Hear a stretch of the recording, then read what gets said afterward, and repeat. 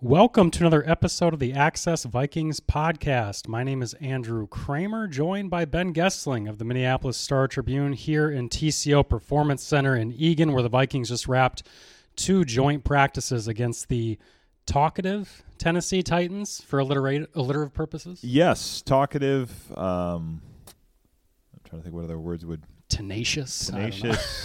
For a nice word, I don't know. Yeah. Either way, it was a different style than what the Vikings. Taunting certainly. Tennessee Titans. Yeah, that's a good one. That's Jeffrey Simmons, their Pro Bowl defensive tackle, had a lot to say to anybody in earshot, apparently including Justin Jefferson. Yes. Which I'd miss. Said some words that we will not say on this podcast, but yes, there was a couple of lively exchanges between the two Pro Bowlers. I feel like you don't need to give Justin Jefferson any more motivation. No. Yeah. Generally not, but you know that Pro Bowl dodgeball game in 2024 could have could be some revenge heading into that. That's true. They're not on each other's schedules unless they meet in the Super Bowl. Yes. Which probably won't happen. But anyway, the Vikings, we'll talk about the work they got in with these two teams. It was a great test for the offensive line for the Vikings, great test for the Titans secondary, which ranked last place in the NFL last year in passing yards allowed. We'll get into some developments in terms of who got hurt, who was out there, talk about some position battles, and then Saturday's preseason game coming up against the Titans. And we haven't talked to you guys since the last preseason game against the Seahawks. So there's some players that are rising, falling, and then certainly some guys who have a lot to show in these next couple preseason games. And then we've also got your questions that we will get to all in a tight window here. Ben, we should start with the development of an already thin secondary, losing Mekhi Blackmon, the third-round rookie, to an apparent, it looked like they were tending to his left shoulder in the middle of the field in a weird makeshift trainer's tent, which was just like three pads leaning on each other. Yep, the one that Treylon Burks ended up in yesterday, I believe. Oh. They got to get. I feel like they can afford more. Yeah. You I mean, I suppose they're not going to just take him into the building. They could, but maybe not for joint practices. Not quite the same thing. But a thinned Vikings secondary that's already starting some inexperienced guys loses Blackmon in Thursday's practice. We did see Jawan Williams come back in and take his place, the veteran that signed over from New England. And then late in the practice, Caleb Evans gets shaken up. He seems to be fine, but he goes down hard to the point where Kevin O'Connell came over and pulled him off the field. Yep. Was the one who made the call there. And it wasn't Andrew Booth who went in to replace Evans there on that last play of practice. It was Tay Gowan. And to me, that struck me as Booth getting a timeout a little bit because the play before he made the series before he made a good interception, as Brian Flores said, a good play on the ball there in the end zone. But then he stands up, lets the emotions get the best of him, and hucks the ball at the Titans sideline in what seemed like one move. Like he caught it, turned around as if he knew what he was going to do the entire time, and just chucked it right at the Titans sideline. This was one of the youngest players in the draft in 2022. He's still very young, obviously, but it was a good play combined with kind of a boneheaded move, and they were down to Tay Gowan, Byron Murphy, and Jawan Williams at corner at the very end of practice. Yeah, I think it was the last play, and whether or not that was the reason it was the last play, I don't know, but they might have said, let's get out of here before anything else happens. Andrew Booth basically said afterwards, I shouldn't have done it. He said the Titans were talking, as we heard, through 2 days of practices, and he said, when I get mine, I wanted to let them know. And he certainly did by firing a missile over their heads at the end of practice. But, yeah, I think that was probably the reason he didn't end up getting in for that last play. Caleb Evans kind of staggered on his way back up. We'll have to see what the aftermath of that is in terms of if he goes in the concussion protocol again. I mean, that was my initial concern. The fact that he came off seemed to be okay. Maybe he avoided that. But when Kevin O'Connell, he was about to go back into the huddle, and Kevin O'Connell kind of comes out and basically says, no, let's err on the side of caution here, and it kind of takes him out at that point. So, it's not an ideal thing there. Mekhi Blackmon, we'll see. Brian Flores said afterwards he got dinged up a little bit, and, if it's a shoulder sprain, we'll see what it was. It looked like that might have been the possibility there, but that may not be a long-term thing. But, yeah, you don't have a ton of depth in that spot to be losing guys even for minor reasons, especially when they probably still want to see those players work in the preseason a little bit to get a sense of what they are and what they're going to be during the year. Yeah, Mekhi played in that Seattle preseason opener. Got a little taste of the NFL when Drew Lock looked off Jay Warren threw a touchdown on Blackman's guy in that one. Yeah, Blackman's absolutely somebody who probably would have been playing Saturday if he had not gotten hurt today. Yeah, we should mention, too, that another rookie, Jaquaylin Roy, came back to practice today. I got to talk to him afterward. He said he'll be playing Saturday and then full go next week. So that's a defensive tackle who looked good before he got injured, and somebody could earn some rotational role in the regular season if he continues on that trajectory. But really what the Vikings wanted to find out, as we heard from their brass and their coaches and players, was how this offensive line was going to hold up against a Titans front that is pretty good. It's got Harold Landry, who had double-digit sacks 2 years ago, was injured last year. It's got Jeffrey Simmons, who's a two-time Pro Bowler defensive tackle. And it's also got just some physical, and as some Vikings linemen called it, dirty players. The one guy who got thrown out, I talked to Ed Ingram after practice today. I can't remember the guy's name who got thrown out, but it was a nose tackle for the Titans. And Ingram said that guy was doing stuff all week in terms of punching people in the face mask, hands to the face, doing dirty stuff. Obviously, the war of words was going back and forth, but they brought a different temperature to practice that the offensive line had to deal with. And I know coaches were really interested to see how they held up. And the first day, at least from what I saw, wasn't too great. The offense had a hard time operating, both first and second team. The defensive line was getting a lot of penetration. They were blowing up, especially the run plays. Madison had no room. Today, Ingram told me, we came out pissed off. We wanted to be more aggressive. We felt, that first day kind of got under our skin a little bit. And you could tell that Kirk had a little bit more time. In that 2-minute drill, he just marched right down the field. Yeah, and there was a couple moments at the end there that, with Simmons specifically, I think there was one play he ended up matched up on Garrett Bradbury, and Bradbury held up well against him. And that, I think, is noteworthy given both what we saw yesterday and what we saw at the end of the season with Dexter Lawrence. So doesn't mean that everything's fixed, and that part of the line doesn't mean that those matchups are not going to be a problem going into the season, but the last sort of impression of Garrett Bradbury against Jeffrey Simmons was a positive for the Vikings in that regard. Yeah, it was. And Garrett, I got to talk to him a little bit too after both days, and he felt the same, that today was a step in the right direction for the offensive line. He didn't want to get into the jawing too much. He certainly had his own opinions off the record, but I think that this line it's interesting, Ben, because we know that they are not the type who's going to instigate. Right.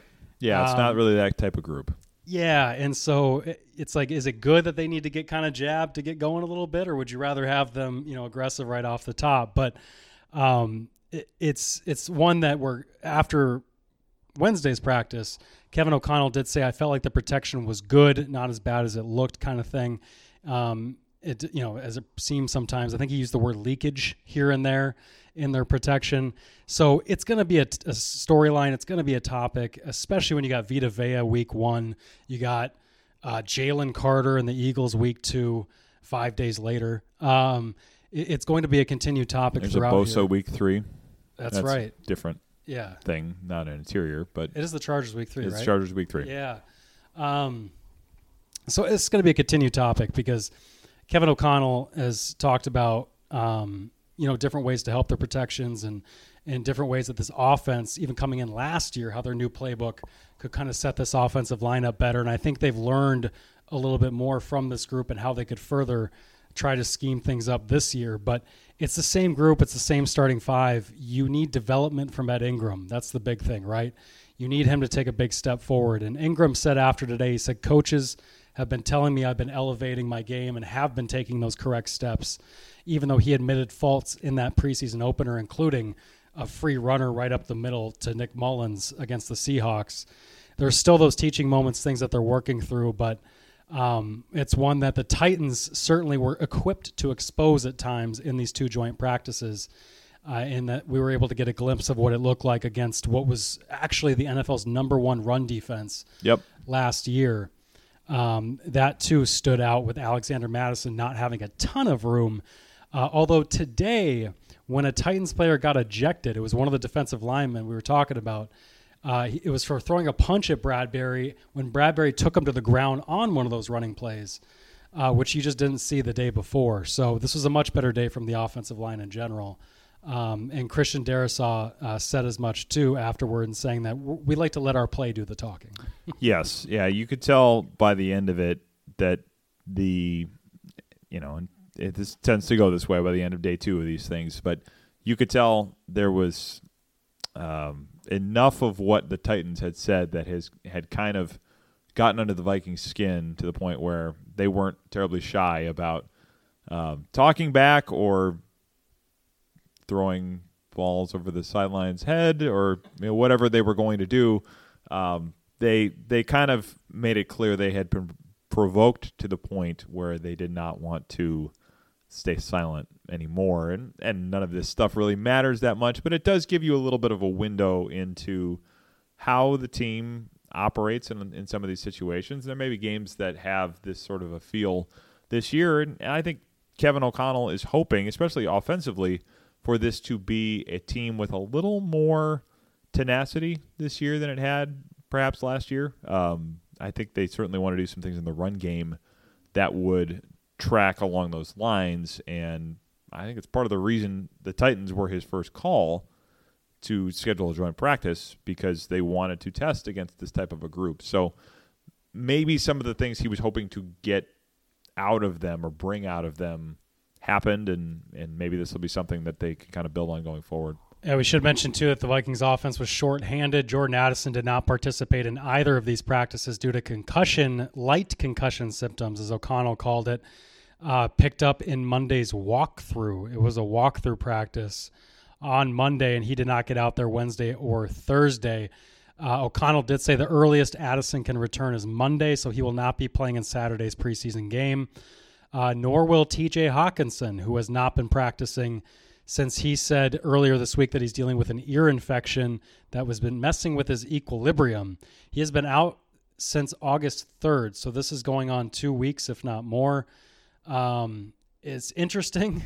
I'd like to take TJ's word for it, but TJ's also in the middle of a contract negotiation that overshadows any kind of health update that's not obvious, which like with an ear infection, it's not really obvious.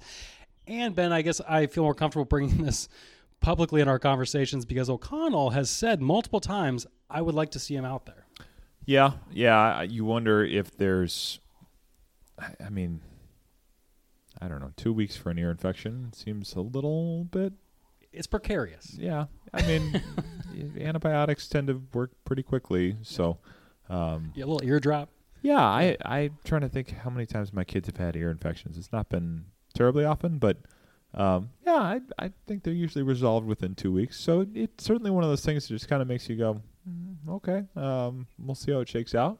And today, the only development was he stood there. Normally, he would go through warm-ups, a little bit of tight end drills, and then he left. Today, the only development was he then stood and watched red zone passing drills, but didn't participate. He just stood there and watched because at first everyone's like, oh, is this like a step in toward participating? And nope, he just stood there and watched and then went inside afterward. So we have not gotten a chance to talk to him except for the one day he stayed on the practice field long enough to be there when reporters were there at the door as he was leaving. So we have not gotten any update on him since, I think it was Monday we talked to him about the ear infection.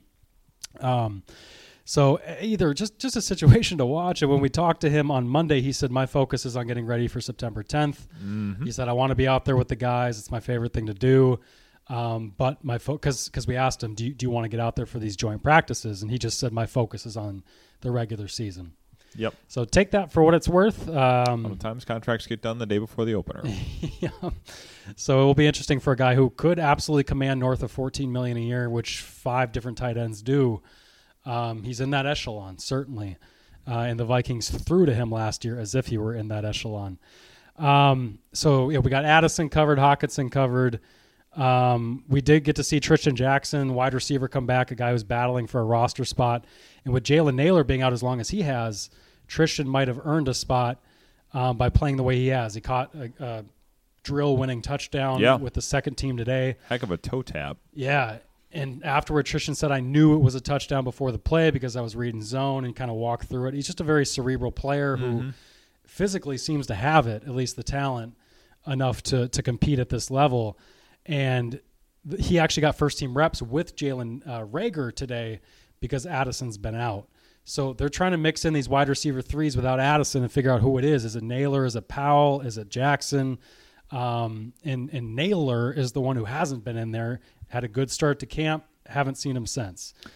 And he's had a wrap on his left calf. It would seem to be, they called it a tricky injury, but won't say what it is. So calves can be tricky. Presumably that's that. They also called it a lower leg soft tissue injury, which means the only soft tissue below your knee is your calf. So when we do all this kind of Da Vinci Code detective work, figure out what it is. She's got plantar fasciitis, but you would not have a wrap on your calf for that. Yeah. That's not really it's fascia. It's not really soft tissue, I suppose, in quite the same way. So somebody will, who's more of a orthopedist or sports medicine person can actually me on that if you want. But yeah, I would think a calf is a reasonably good bet on that one. And Jackson was more forthcoming. He said he went down with that right knee injury that was scary, got carted off. He thought his season was done. I did too. Yeah. He said it was just a bruise around his tendons in his right knee. Nothing was torn. He said he was just thankful that he could get back out there as soon as he did. And he needs to earn that roster spot because I guess just an open question to you. When you look at this roster, receivers seems to be one of the biggest question marks of who's getting in on those final spots. What other kind of positions seem to be up for grabs? Well, I mean, I was going to say that for the questions we have about the cornerback depth, I would kind of go the other way with the receivers. I think that group has done a lot of good things. Jalen Reagor, I think, has had a much better camp and had a good preseason game. Had a ball today that would have been a touchdown. It would have been a really tough catch to make, kind of adjusting to it over your shoulder, kind of directly over your head from a deep ball from Kirk Cousins. Great throw, great route from Reagor. Didn't make the catch, but has looked good throughout camp, has looked good in the preseason game last week, and I think has done a lot to assuage some of the questions about him. I don't know completely, because I know they had a lot of questions on details with him that I can't say I've seen closely enough in practice to say if he has done that. I'm not breaking down film of him every day to say if all of the minutia that I know they want to see from him has been resolved. But what we've seen on the field has certainly looked better. I think Tristan Jackson has looked good when we've seen him, looked good again today. Lucky Jackson got smoked in the end zone, got right back in there and caught a touchdown on the next play.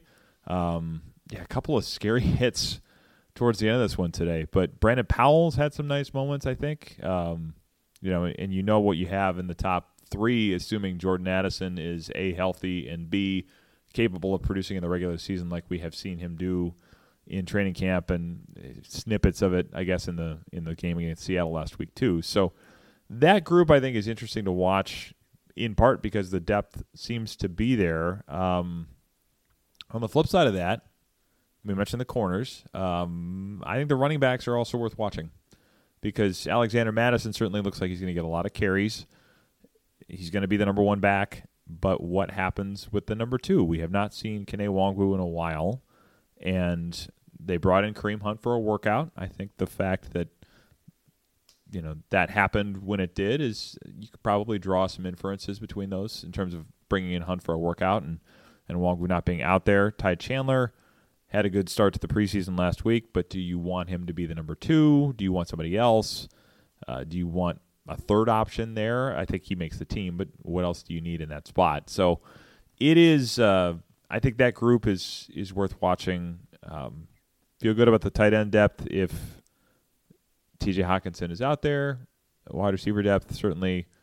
Running backs are a question. Corners are a question. And then, the front seven, there's a lot to figure out. But I think overall the corners and the running backs would be the big depth questions I'd have at this point. And then they started, as we entered the second week of Nwangwu being out, they started training Dwayne McBride on kickoff returns. Yep. Which was interesting. Yes. Yeah. It didn't go well in Seattle. No, it did not. It definitely did not. But the fact that they are doing that, Yeah. I think is you should pay attention to those things if you are wondering what's going to happen with that group. As Mike Zimmer used to say, you can't make the club in the tub. You cannot. You got to be out there on the field, can't be injured. In that vein, Brian Asamoah did not participate in any of these joint practices, didn't play in Seattle, was held out the night practice before that as well and the walkthrough. So Ivan Pace, the undrafted rookie, has been getting all of the attention and first-team reps for Asamoah. And I found it interesting that Kevin O'Connell came out yesterday on Wednesday and said, I've talked to Pace and said, you're not only competing for a roster spot, you're competing for playing time, basically to have a role right away. Could we see Asamoah get usurped because he's been out? I don't know if they would start an undrafted rookie week 1. It would certainly be a sub package role, even if it's a starting role in the run defense. It certainly probably wouldn't be in the nickel or dimes that Flores has. But if they like this kid enough on rundowns and Asamoah just hasn't been on the field to show them, I would be very intrigued to see if we see a flip in the depth chart there. But we need to see Asamoah get back and participate. Otherwise, it's just going to be handed to whoever's healthy. Yeah, it is. And I think this defense is going to afford more roles to players like Ivan Pace, even if he's not starting. We are going to see, I think, more defenders with roles that give them, 15 snaps a game, maybe less than that even, 10 to 12, let's say. But you're going to see, I think, a little more of that specialty type work for a lot of these guys this year. So playing time, as Kevin O'Connell phrases it, can probably mean a lot of different things. I think the fact that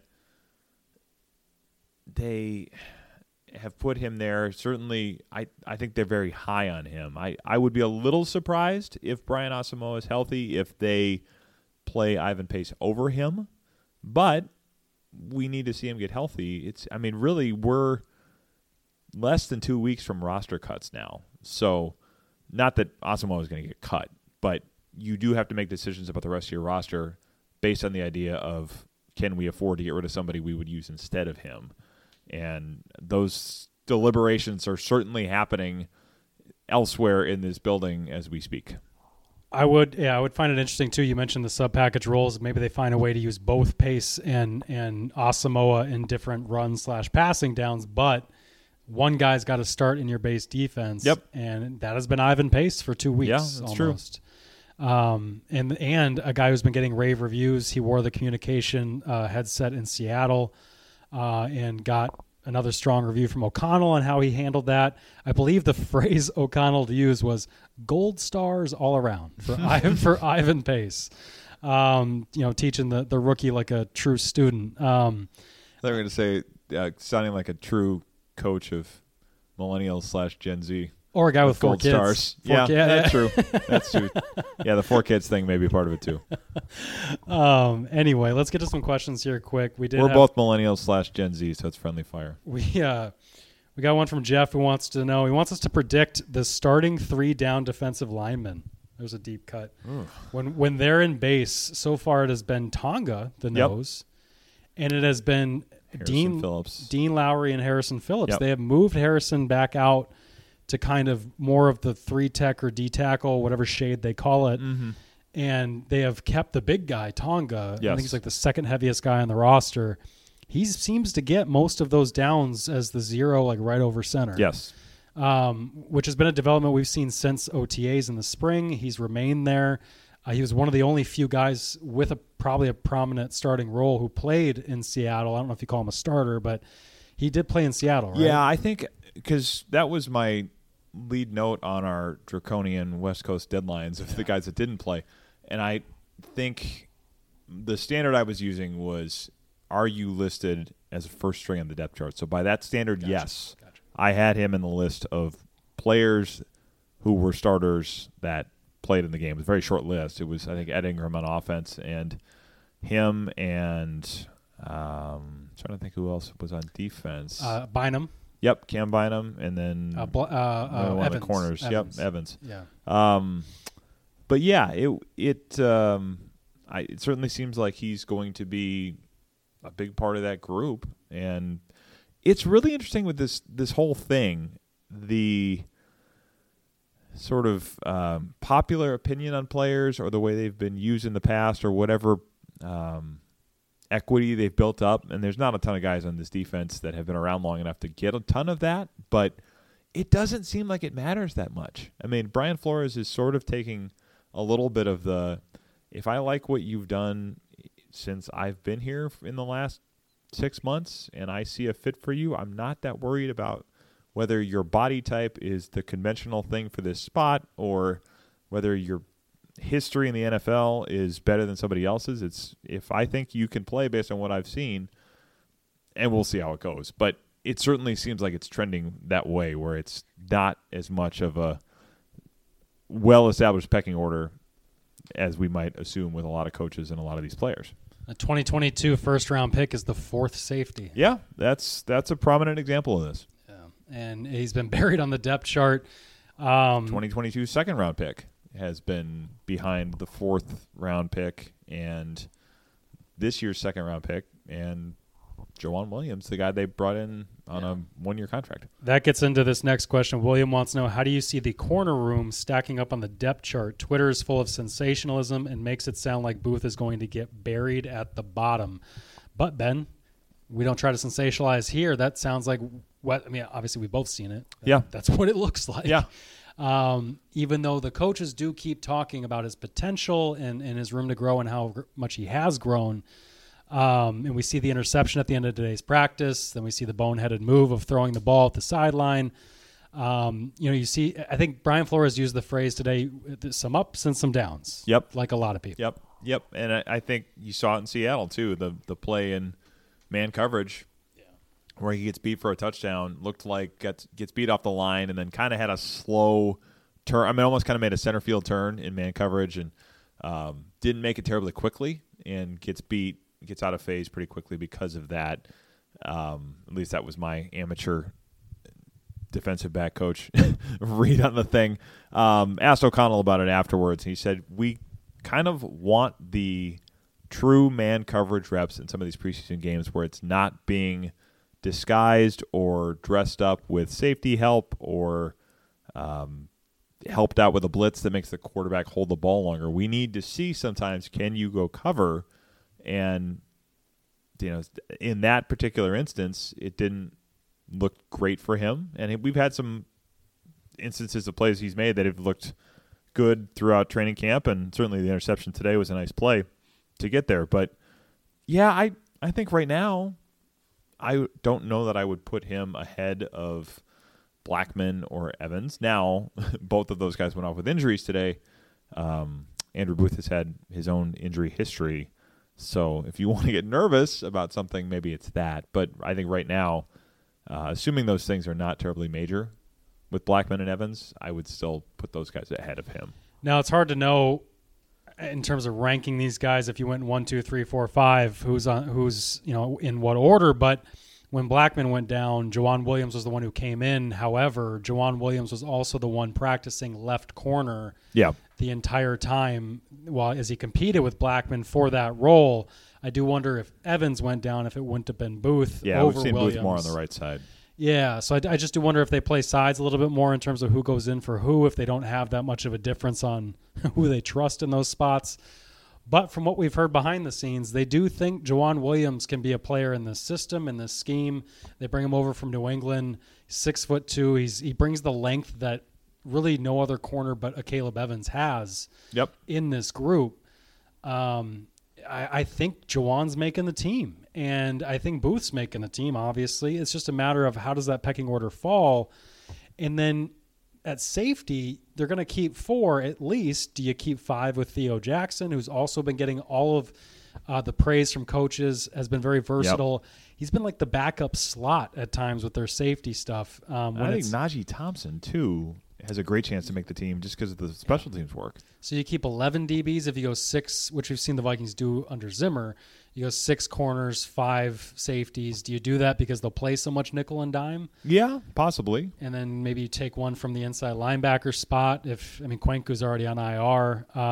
Does Troy Dye get cut? I think that's a good question. I could see that. It's Yeah. not the guy that this regime drafted. Yeah, so I just think there's the numbers game there's going to get interesting in terms of how that secondary stacks up, how Flores intends to use them, certainly where he wants the depth and so forth. But beyond Murphy and Evans, which is crazy with Evans because like he wasn't considered this bona fide starter going into the spring. He's just never given up a rep when healthy. Yes. Yeah, I think they have.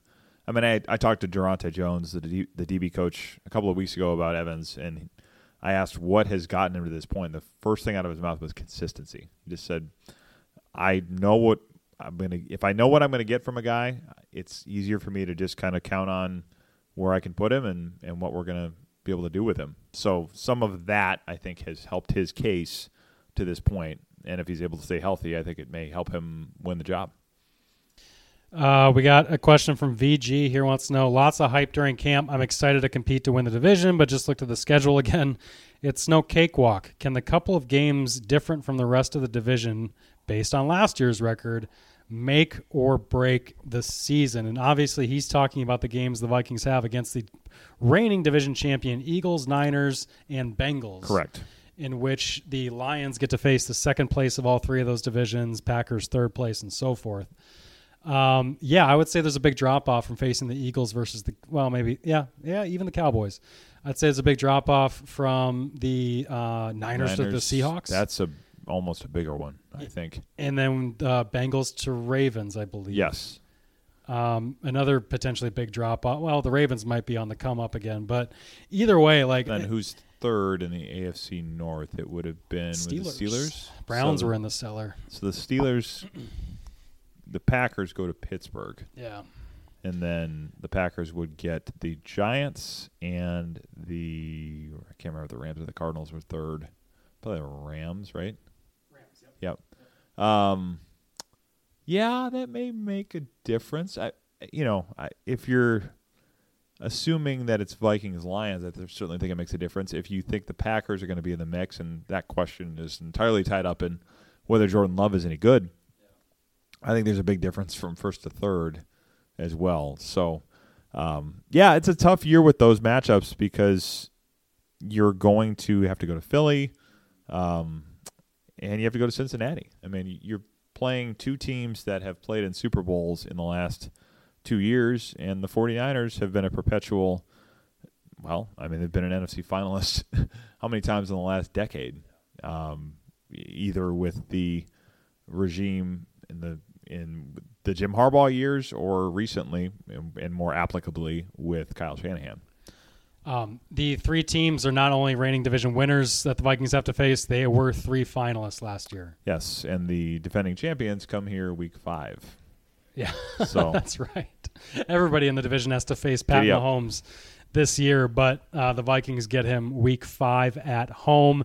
The other part of the question was, or can we just do the division wins, is that enough to put it over the top? And I think the margin is going to be so thin in the North this year that it could absolutely make a difference, because what are you going to bank on going 6-0? Well, I mean, let's think of it this way. You play the 4 teams that were in conference championship games last year. If you lose all 4 of those, you're going to probably have to go 10-3 the rest of the way to win the division, or 9-4 at worst to do it. And that is going to mean you can't drop many division games in the process of that. So, I do think it makes a difference. Now, being in a conference championship game a year ago does not mean that you're going to be a standout this year, but you're talking about 3 of those teams have quarterbacks who I think are going to put them right back in it again.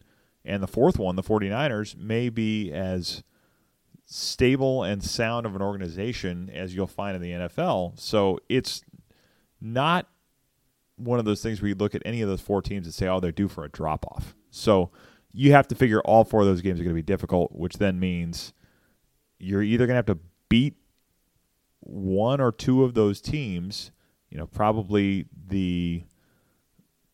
you only play 1 of those you get the Chiefs at home, Bengals are on the road, the Eagles are on the road, 49ers are at home. So you get 2 of those games at home. But you're going to have to take, I think, at least 1 of those, maybe 2, to give yourself any margin for error to win the division. Or hope the Lions just lying. They could. They lying all over the place, and they just keep lioning all fall. Yes, that's always a possibility. Assume the Lions are going to lion until you see an example of non-lioning, which don't really exist much in our lifetimes. If the water level is low enough, then maybe you can lose all 4 of those and still get a division title. 2 straight for Kevin O'Connell's Minnesota Vikings. The first time since 08-09, I believe. Call up Favre. Might be. On We that don't go to note- that one very much anymore. On that note, yeah, he's problematic. On that note, we will wrap up this episode of the Access Vikings podcast. Please check out all of our work at StarTribune.com.